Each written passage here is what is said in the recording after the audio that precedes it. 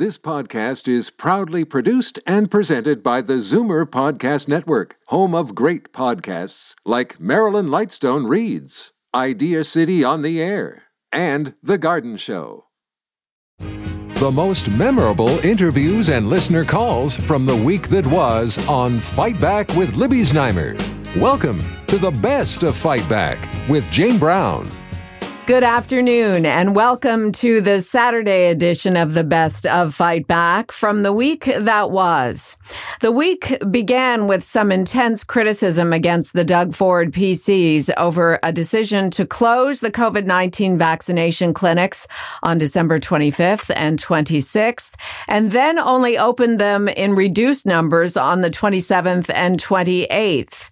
It was retired General Rick Hillier, who's heading up the vaccine distribution process in Ontario, who took the blame for the ill-advised decision and promised it would not happen again. Joining me as I filled in for Libby Znaimer on Tuesday to talk about the misstep, our strategy panel of John Capobianco, Senior Vice President and Senior Partner, Fleischman Hillard High Road, Charles Bird, Managing Principal of Toronto's Office of Earnscliffe Strategy Group, and Karen Stintz, CEO at Variety Village. The expectation was that we were going to, ramp up. We had a rollout plan in place. And the other challenging aspect of it was there was some mixed messaging. One was that there was staffing shortage. Then there's doses being held back. Then it's not a matter of staffing, but pharmacists that had to mix the doses. And for everybody, including myself, who have facilities that are closed, it's certainly frustrating because, there's a lot of people that are on hold, literally. Their lives are on hold. Their jobs are on hold, waiting for this vaccine to roll out. So everyone's sympathetic to overworked staff, but, you kind of want to get to the bottom of it and fix what you can because we just don't have time. Charles, what are your thoughts on the shutdown for a couple of days? Doug Ford can be very glad that he has General Rick Hillier in place because, notwithstanding what appears to have been a bit of a public relations disaster in terms of taking the break, Hillier has accepted full responsibility, demonstrated ample leadership, and has really taken the bullet for the Ford government. At a time when the vaccination rollout is proving challenging in Ontario. I mean, we're last in the country right now in terms of per capita injections, and that may have a lot to do with the size of the province and just how difficult logistically it is to move out the product in a reasonable way.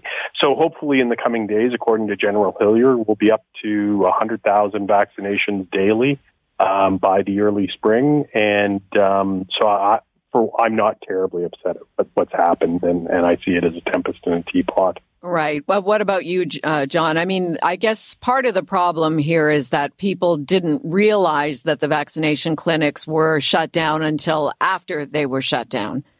Yeah, I think the intent obviously was heartfelt in the sense that they wanted to give the first responders and sort of healthcare workers and healthcare professionals a bit of a break with respect to just given the fact that they've been, as Charles alluded to quite correctly, they've been the heroes of 2020 and have been flat out since March, quite frankly. And I thought there was a sense that over the Christmas holidays to give them a breather so they can start fresh and with some vigor, back in, when holidays were over. So there was no question that the intent was there. Obviously, the practice and the messaging might not have been there. And I think that resulted in what we saw with Rick Hillier sort of basically saying, look, we got slapped. We understand. We're back up now in full speed and moving ahead. So I think there is that mixed message, but I think the intent was so that to give the health workers, it wasn't anything malicious in a sense that, they wanted to do something or wanted to break because of whatever reason, other than to give health workers a bit of a breather. But, the other issue too, I think is that, the vaccines that Canada got and that, the Prime Minister was able to negotiate it. And thankfully we were able to get some, before the end of 2020, but it wasn't a lot of dosage, and it wasn't a lot of vaccines that came to Canada. So when you dispersed them amongst the provinces, they were very limited in what they were able to get. And that's why you're getting the question now with respect to the Pfizer vaccine especially, because it was the first one out and the first one that was received here in Ontario, and I would imagine across Canada, because it needs 2 doses. There's that discussion with respect to, well, let's give everybody as much as we can of the first dose and then hold off on the second dose based on us getting more vaccines, supplements in phase 2, which apparently is supposed to be at sometime in March, and or Moderna, as we're starting to see that shipped out as well. So a lot of that is also the fact that we just didn't get enough vaccines from the beginning. But I think that now that we've got them and we're getting them, you'll see the province certainly disseminate them as much as possible. Yeah, I think that's an issue here as well, because we know that 90,000 doses of the Pfizer vaccine were received in this province. We're waiting on 53,000 doses of the Moderna vaccine. But to date, General Hillier said this past hour, 14,100 vaccine doses have been administered. So in terms of providing confidence to the Ontario people, Karen, that doesn't seem like very many of the original 90,000 doses to date. So it almost makes you wonder, how quickly can they really do this? Well, it is, and I think that's the issue at stake here, is that if, nobody would, I think people would understand if healthcare workers took a couple of days off if we were at the same vaccination rate as every other province. But if we're short-staffed over Christmas and Boxing Day, we're just short-staffed. And so it's not an issue of taking 2 days off. It's an issue of, are we adequately ramping up to be able to vaccinate the province when we have an infection rate that is continuing to grow, and we have everybody is, again, waiting to be vaccinated so that they can either reopen their business, get their kids back to school, for frontline workers so that they don't have to live in fear of catching COVID, for long-term care facilities that have been battling this since March. There's that sense of urgency that seems to be missing. And in spite of all the goodwill gestures, there is a remaining question. Is this rollout plan going to effectively vaccinate Ontarians? Mm-hmm. And I think that's the question that, everyone's taking responsibility. That's great. Can we actually get this done? And that's the question that needs to get answered. What should be done from Premier Ford and those around him? Well, we're in the first 5 minutes of the first period. And what really matters is where we are as we get later into the game, and ultimately what the final result is. I mean, this is the most difficult part of the rollout, just given that we're at it really for the first time. And, there are countries that have had a lot of success so far in terms of getting the vaccine out. Israel, Bahrain. Mm-hmm. I mean, these are countries that would fit into a Etobicoke in terms of their geographic size. So it's only natural that larger countries like Canada, like the United States, like Russia, are going to have a lot more logistical challenges going forward. But I'm actually very optimistic that the people who need the vaccine will get it in short order, and that we will really, in the spring, move into massive vaccinations for the entire province. And I think the July timeline is completely feasible. And, once we get good at this, and once we have pharmacies online, I think it's going to work out very, very well. So I'm pleased with the work the federal government has done. I realize there are some challenges at the provincial level, but it's early days. So let's just let folks have a little bit of time to work out the kinks. And I'm quite convinced that we have every reason to be optimistic. And John, how about you? Are you feeling optimistic about the plan so far? I am. I'm very happy with respect, and I've given credit to the Prime Minister for getting the vaccines as early as he did, given the fact that there were some early confusions with respect to us not being able to get it until 2021. So the fact that we've seen over the last few weeks vaccines being dispensed, I think is really good news. I am heartened that there is a phased approach to this, and that they're expecting some 15 million doses by March. And beyond. So I do think that as Charles said quite correctly, that this is early on. I think the fact that we're getting the plans going, the fact that this task force that's being led by Rick Hillier is seeing that there's some bumps, and that once they see the bumps, that they deal with them, and more importantly that they don't repeat them going forward. And I don't think they're going to now that they've seen how things are going to be moving out. And I think more importantly, too, Jane, is that we're getting other vaccines. So it's not just the Pfizer, which of course is the one that is the hardest to store and to ship. Moderna's now coming in, and then we've got Johnson & Johnson and others that are on the heels of getting approval as well. So I think that, multiple vaccines coming to us in 2021 is going to be good news. And I suspect that, more and more Ontarians are going to get vaccinated over the course of the next few months. Fight Back's Tuesday strategy panel. John Capobianco, Senior VP and Senior Partner, Fleischman Hillard High Road. Charles Bird, Managing Principal of Earnscliffe Strategy Group in Toronto. And Karen Stintz, CEO of Variety Village. You're listening to the best of Fight Back on Zoomer Radio. I'm Jane Brown. Coming up after the break, how will you know when it's your turn to get a COVID-19 vaccine? You're listening to an exclusive podcast of Fight Back on Zoomer Radio. Heard weekdays from noon to 1. Good isn't good enough. Make way for the best of Fight Back with Jane Brown on Zoomer Radio. Welcome back. We all want to know, when will I get my COVID-19 vaccine? Retired General Rick Hillier, who's leading the distribution process in Ontario, provided an update on Tuesday, revealing 1.1 million healthcare workers, essential caregivers, long-term care and retirement home residents, along with First Nations communities, and then essential workers will get their shots first. After that, and starting in April, those Ontario residents 75 and older will have the opportunity to be vaccinated, followed by those 65 to 75, and so on down the age ladder. While in for Libby, I was joined on Tuesday to discuss the new information by Dr. Kerry Bowman, Assistant Professor of Family and Community Medicine at the Temerity Faculty of Medicine, and Dr. Iris Gorfinkel, Family Physician and founder of Prime Health Clinical Research. I'm excited by it. I'm excited that he's keen on getting as many people vaccinated as possible. The big news item of today, of course, is that they're going to be vaccinating more people instead of holding off on that second dose.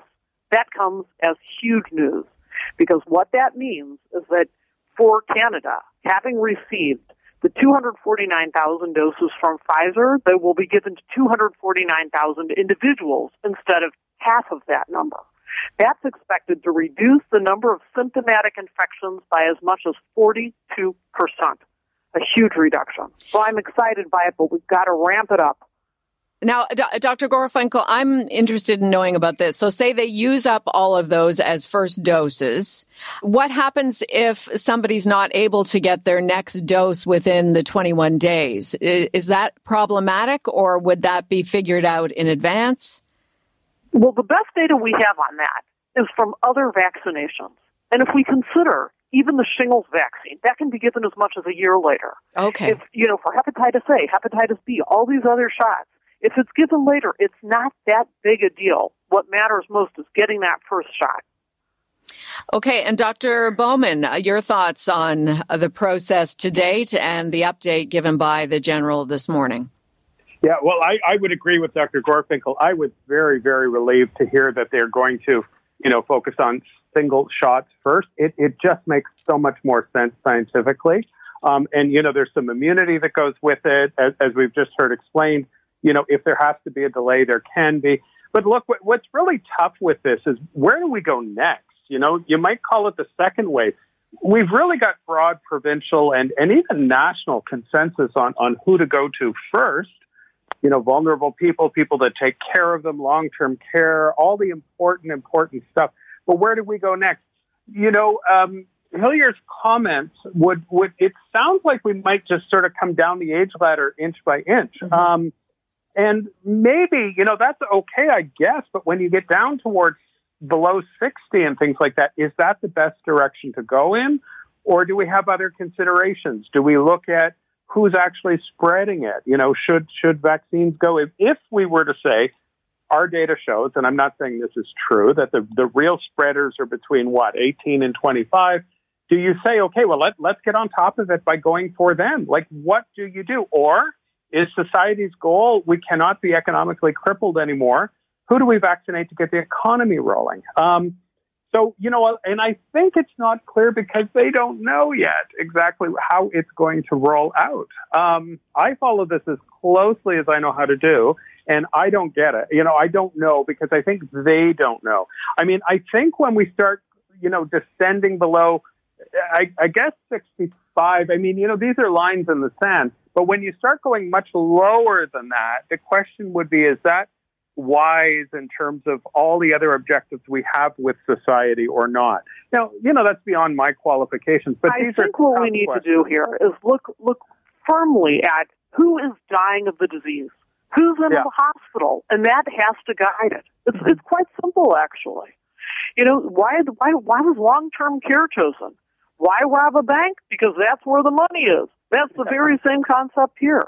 So the people who are the sickest, the ones who are the most likely to die, the ones who are most likely to get seriously ill, those are the people who are first in line.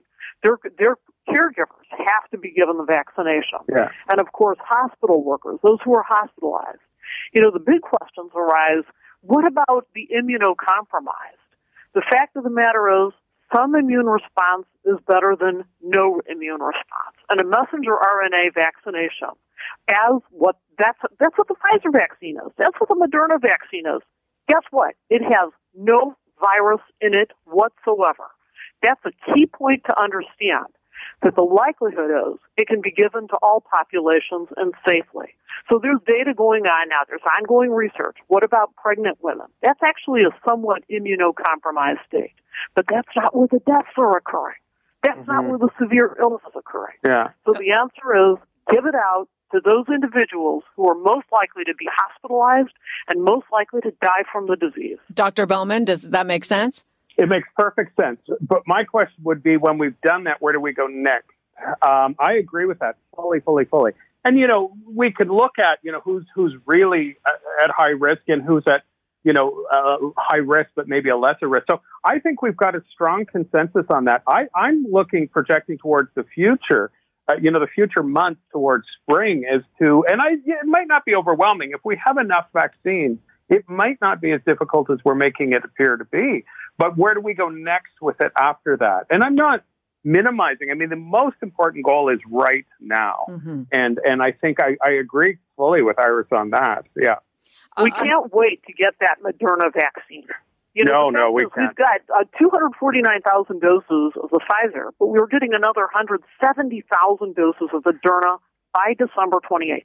The biggest difference is that Moderna can be stored for up to 30 days in the refrigerator that I have as a GP on Yonge Street. Can you? So most GPs have that kind of fridge, 2 to 8 degrees for 30 days. We can do that. We can't do the Pfizer vaccine. That's the big problem. Yeah, it's a much more friendly vaccine. Maybe you can both help me with this. The general this morning was encouraging Health Canada to make the Moderna vaccine a one-shot deal. What was that all about? Do either of you have any thoughts on that? Absolutely. The Moderna vaccine has a 50% efficacy 2 weeks after the vaccine has been given. Wait another 2 weeks. 1 month after, you're at 92% effectiveness. So that's an evidence-based statement. So that's opposed to a 95% efficacy. So what's the difference? There is no difference. And he's absolutely right. We're following in the footsteps of every other province, or many other provinces, simply because that's what makes the most sense. Okay. Why would we vaccinate 85,000 people when we could vaccinate 170,000 people with that same vaccine? We have to cover as many people as possible and give the booster shot later. Okay, Dr. Bowman, on that request to Health Canada? No, I agree. I agree fully. There's no question about that. I mean, I think if we've got the vaccines, we can make some really good decisions. I mean, what I go back to, what's the access going to be? And we don't know. Are they going to start really rolling in? It's very hard to get that information. We're off to not a great start. And I don't want to be overly negative here because this is a tough thing to do. But we're not up to the best start in the world in Ontario or even in Canada. So let's hope more and more come in. But I agree fully with Moderna. I think our bigger challenges are going to be after we get through that that first threshold, where do we go next? And, I speak as an ethicist, which I am. So I'm looking at the ethical challenges that would lie ahead. I think we've got pretty broad consensus, and we can really follow the science in these early stages as much as possible. The vaccine registry is absolutely imperative. We need to be following every single person who's received their shot, when and where and which price they've received in order to better understand down the line which vaccine is in fact the most efficacious and safest to give. Dr. Bowman. I think we got to go for transparency, and we've got to hold our leadership accountable. The delays over Christmas, that did not go over well, and nor should it. And it's good because it's pushing people to act in a different way. We have to voice our concerns as to how this rollout is happening, because this is a democracy, and that's what we need to be doing. Dr. Kerry Bowman, Assistant Professor of Family and Community Medicine at the Temerity Faculty of Medicine, and Dr. Iris Gorfinkel, Family Physician and founder of Prime Health Clinical Research. I'm Jane Brown, and this is Zoomer Radio's Best of Fight Back. Still to come, what you had to say about the week that was, and the Fight Back Knockout Call of the Week. You're listening to an exclusive podcast of Fight Back on Zoomer Radio. Heard weekdays from noon to 1. Zoomer Radio, pulling no punches with the best of Fight Back with Jane Brown. Fight Back with Libby Znaimer brings you comprehensive coverage of the news stories that interest you and your reaction to them on the phones. We've gone through the audio. Here are some of the best calls of the past week. Marilyn in Lindsay phoned to say she's skeptical about the reasoning provided for closing the COVID-19 vaccination clinics on December 25th and 26th. Like you're saying that it was heartfelt that the government wanted to give people time off. I'm a retired nurse. We always got time and a half for Christmas Day and Boxing Day. I suspect they want to save money. Do you not think that would be in the mix in their thinking? Michael in Mississauga called about his displeasure with how Premier Ford and General Hillier are handling the COVID crisis and the vaccine rollout. First of all, thank God the Premier stopped with his daily clown show. I kept expecting clown music to play, do, because he had nothing good to say. Every day he would just say the same thing. And then with his stupid announcement, I'm going to shut down one of the largest highways in Ontario and cause how much extra economic disruption by testing extra people from the airport because he says the federal government can't do it. And then General Hillier saying, give me a mea culpa. I made a mistake. You mean they didn't know for how long that this virus had to be stored. The vaccine had to be stored at a low temperature. And I've heard people say that news people, the Ebola vaccine had to be stored at a low temperature. Give them a Macoa, give them a pink slip, and put someone else in charge who knows what they're doing. You can't fire the Premier until an election, but you can fire General Hillier right now. Joan in North York wonders why there isn't a focused plan to get more personal support workers into long-term care. I hear all this talk about we don't have enough PSWs. What are we doing to encourage people to take the course to become a PSW? And where do you get these PSWs? I hear people talking about it all the time, but there's nothing being done to pay them to take the course and to get in there and work. And now, Fight Back's Knockout Call of the Week. There were a lot of great calls this week, but the winner of the Fight Back Knockout Call of the Week comes from Queen May, who called from California to tell the story of her aunt, who was a resident of Tender Care Living Nursing Home in Scarborough. Our aunt was tested positive on December the 18th. The family tried to follow up on her condition. There was very little information being provided. We had to call. We were constantly bugging them. We were told that, she had no symptoms in the beginning. Then we were told that she wasn't eating. And next thing we know, we were told that she needed to be admitted to the hospital and that her condition got worse. The doctors told us that she was severely dehydrated, she was having difficulty breathing, and that she basically wouldn't make it and would have 24 to 48 hours that's it. That was her time. On December 27th, we got the call that she passed. Oh, I'm sorry. Oh my God. So as we are still processing this tragic loss, we are seeing and I think hearing from other families that there is this pattern where they tell us nothing, everything's fine. We don't hear from them, and then next thing you know, you get that tragic call. Yeah, there's clearly a mess over there, and they need so much help. And I think we're starting to get some attention with the families protesting and all of that, but there's not enough time. There needs to be more to be done to save the families that are still in there. That does it for today's Best of Fight Back on Zoomer Radio. If you'd like to qualify for the Fight Back Knockout Call of the Week, phone us noon to 1 weekdays. Or if you have a comment, email us at fightback@zoomer.ca. Follow us on Twitter at FightbackLibby. And have your say anytime on our Fight Back voicemail at 416-367-9636. 416-367-9636. I'm Jane Brown. Join me again at the same time tomorrow when we'll round up the rest of the Best of Fight Back.